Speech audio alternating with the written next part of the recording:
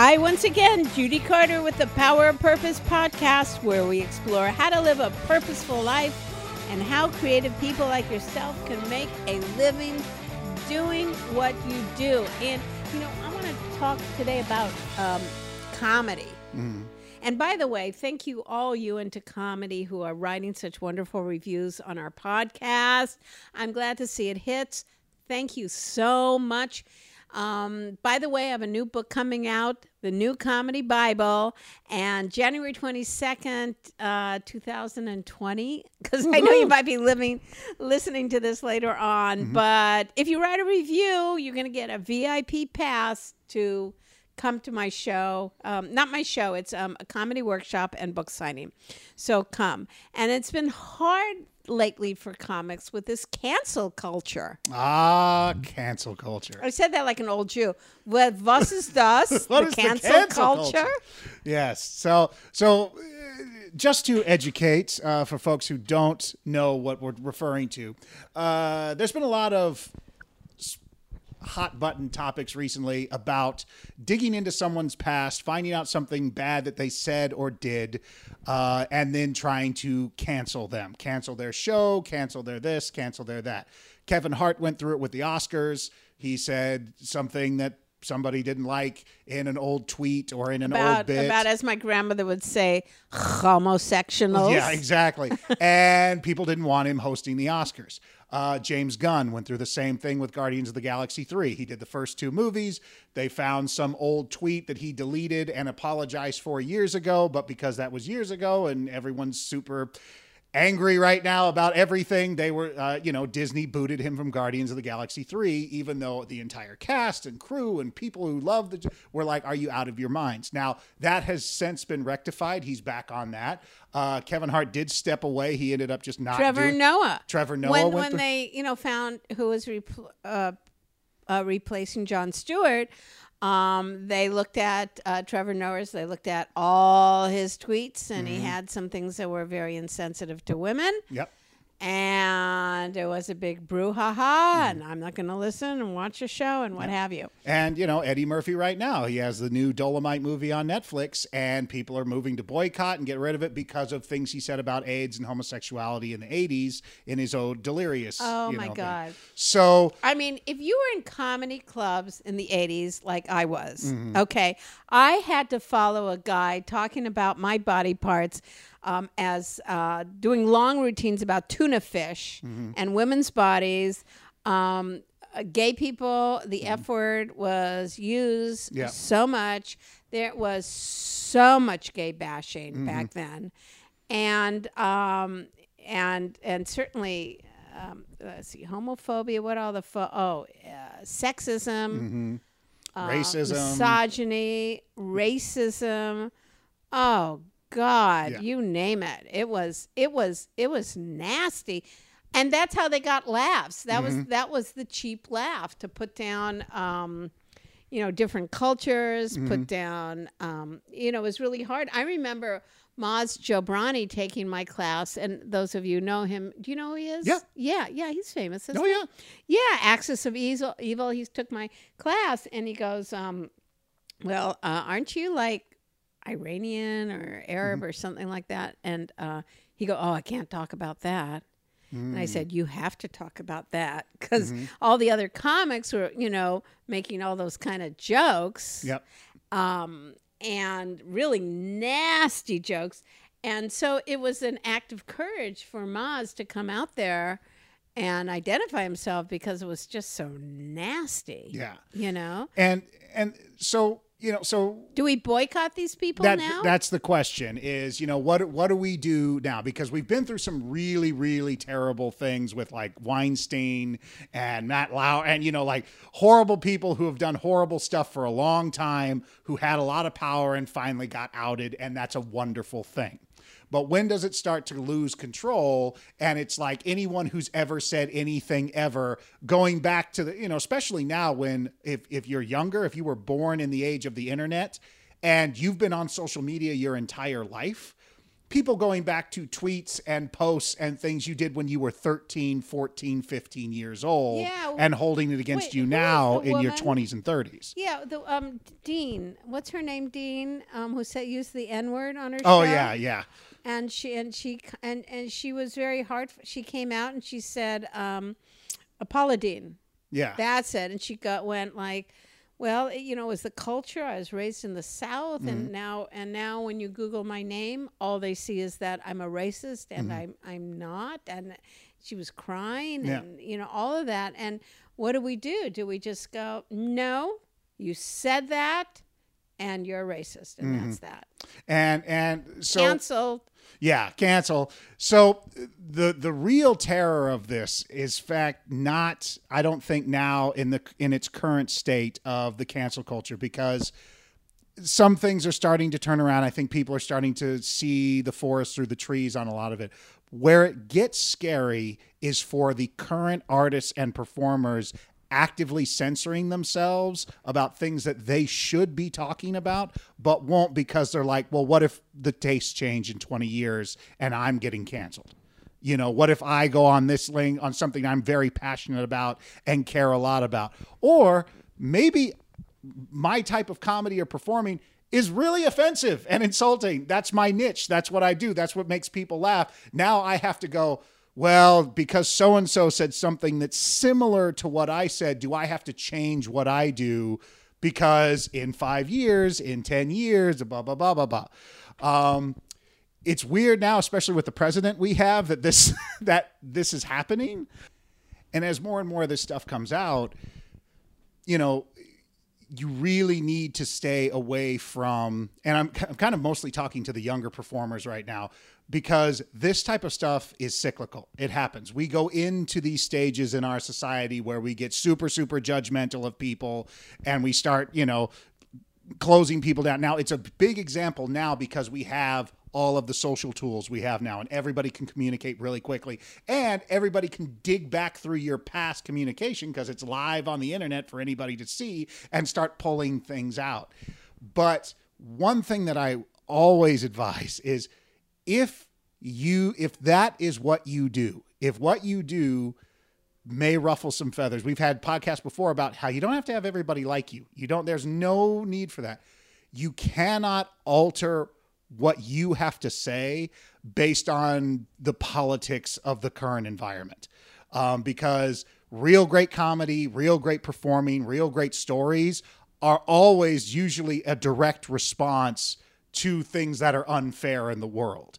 And I personally think this cancel culture that's sort of, we've taken too many people going, being able to change the world from their cell phone while they're sitting on their toilet because they click a button. It's the 1% above zero activity to make stuff happen. Companies are starting to learn that it doesn't mean anything, organizations, things like that. But you can never let, regardless of how it gets, that kind of thing disrupt the message you want to make. Right. Now, there's different ways to look at this, though. Like, let's just talk some specific examples. All right, there's always the cheap joke. Yes. Okay, so that's a cheap joke. And of course, I read in the Comedy Bible about that we shouldn't use our position on stage, which is a position of power, to further oppress the oppressed. Yeah. All right? So to put down someone because, just their race, their religion, and anything, where you're not that race or religion. Like if you are that, then you can make fun of it, But, Andrew Dice Clay, if you're like a white guy, can you go and just, take on that character and do a stand-up act and bash gay people now, bash women, all of that? I mean, it was despicable back then. It's still despicable now. Yeah. But people loved it. And here's the thing, that there are people who agree with it. There is an audience for it. Right? Oh, yeah. It's playing to, like they say, play to the base. Right? And as liberals, we ignore it. if we just go, no, we got to be politically correct, and that stuff, that dark stuff has to stay dark, then it festers and we end up in the situation we are now. Yeah. Right? Well, the thing about it is I think it depends on, the individual, because you should never base what your art's going to be on someone else's art, and say, well, he's doing dirty jokes about women and he's filling theaters, so I should do dirty jokes about women, even though I don't believe in any of this stuff. Okay, listen. All right, here's a joke Andrew Dice Clay did. You know what 30,000 women drowned at the bottom of the ocean have in common?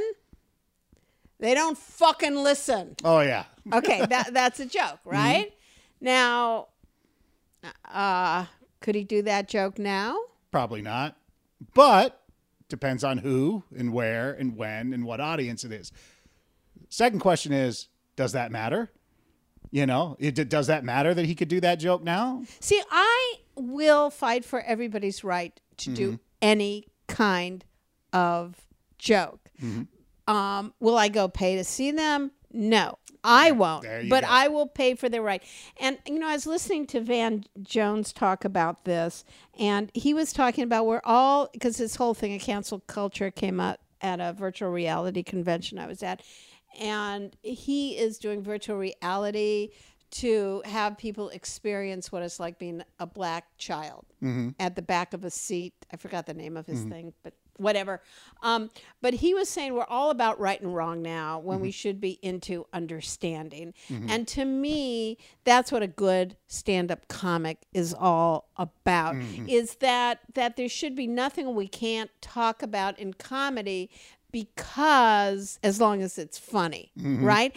And one thing that comedy does do is we do an intense investigation of a topic, right? Into the minutia of it, the minutia of that topic. And if you're going to tell me that a man can't talk and joke about rape, I'm going to tell you you're wrong, because it's not the topic. It's like, what is the perspective and what is it going to do to bring understanding? It's like in artwork where the guy took, a cross and put it in piss. And the government was going to cancel the National Endowment to the Arts because of that, because taxpayer money paid for that. That art was successful because it got people pissed off. And so if a joke or if an art piece or if a writing or something people does pisses people off, that can be successful. Yeah. And my problem is now is and I'm like this. I am so like this. I am guilty of being a cancel culture person. Okay? Like, I was listening to this guy, this Marine, and his wife was just deported, and she came here when she was 10 or something, but I guess she didn't have the paperwork. And he had done 2 tours of duty in Afghanistan, and he was going like, how could they have done this? I mean, she doesn't speak Spanish. They put her in she's my wife. We have children. How and I'm going, oh my God, this is horrible. They deported this guy's wife, and I voted for Trump. You friggin' asshole. You deserve that, right? And all of my compassion went out the window, and then who am I, right? It's like black and white. You voted, you suffer the consequences. I don't care about you. Yeah. And so this cancel culture is really undermining our humanity. It's like, if there's someone sleeping on a sidewalk, right? But maybe they were comic, did anti-gay jokes. I'm not going to give them so much. I mean, why are we, this whole notion that a presidential candidate can't have done anything wrong, or that the people we follow have to follow a certain line. That's fascist thinking, and that's going to ruin certainly the world of comedy. Seinfeld talks about this all the time. He won't do colleges because of the censorship. And it's one of those things to where, it seems very doom and gloomy right now because I see a lot of, I just sat and talked with some folks and who are, some of them are writers and comics and whatever, and they're literally like, they don't want to be in the business anymore because of this kind of stuff. And what I always like to tell them is this stuff is always going to happen in our culture. There's always going to be book burnings. You go back Right. to the Hollywood 10 all the way to now to whatever. There's always going to be because this kind of stuff, cancel culture, the McCarthy era-ism, that kind of is super easy and lazy to do. It's such an easy thing. To cancel someone because of social media reaction, literally the easiest thing that anyone could ever do in the history of anything, and you're going to pull the... Yeah, as long as there are people, there will be laziness. And as long as there is laziness, there's going to be things like this. So I would, as a rallying cry to the young performers, don't think that we're in a world where you can never say anything because in 20 years moods may change and now you can't get a job. Every comic is joking about this, actually. Oh, yeah. They're joking about that what they can't talk about and worrying about a joke that they did. Like Chris Rock. I saw Chris Rock and he was like, first thing out of his mouth was about that. Oh, yeah. And I have to say, as this was crazy, going into the Kodak Theater to see Chris Rock, I had to put my cell phone in a bag. Have, in a bag, and lock that bag, because no performer wants, to do what happened to Michael Richards. Yeah. And have that happen because they did something, and it's not even like they'll get a piece of the joke. Yeah. Where they're making a commentary about someone who said something offensive, and now it looks like they're saying it. So you can't even have a cell phone out now. Everybody's scared. And and you know what? It's fine, to be scared, but don't stop. Did we say anything bad? Yeah, I'm sure. Podcast? I'm sure there's a million. Am I going to be things. canceled? I don't think we're ever going to be able to run for president, Judy. Sorry, we're both going to be off the list. So let's just say that being an artist has always been challenging, but specifically now it is. And sometimes it's an act of courage to get up there and to say things that maybe are not popular, maybe are a bit risky, but if it's good material, do it. If you would like to learn more about turning your purpose into a career, go to themessageofyou.com, where I'll give you free access to my online course. Click the button in the top banner when you get there. If you'd like to learn more about what I'm doing, then go to judycarter.com. Thanks for listening, and let's find your message and launch your career.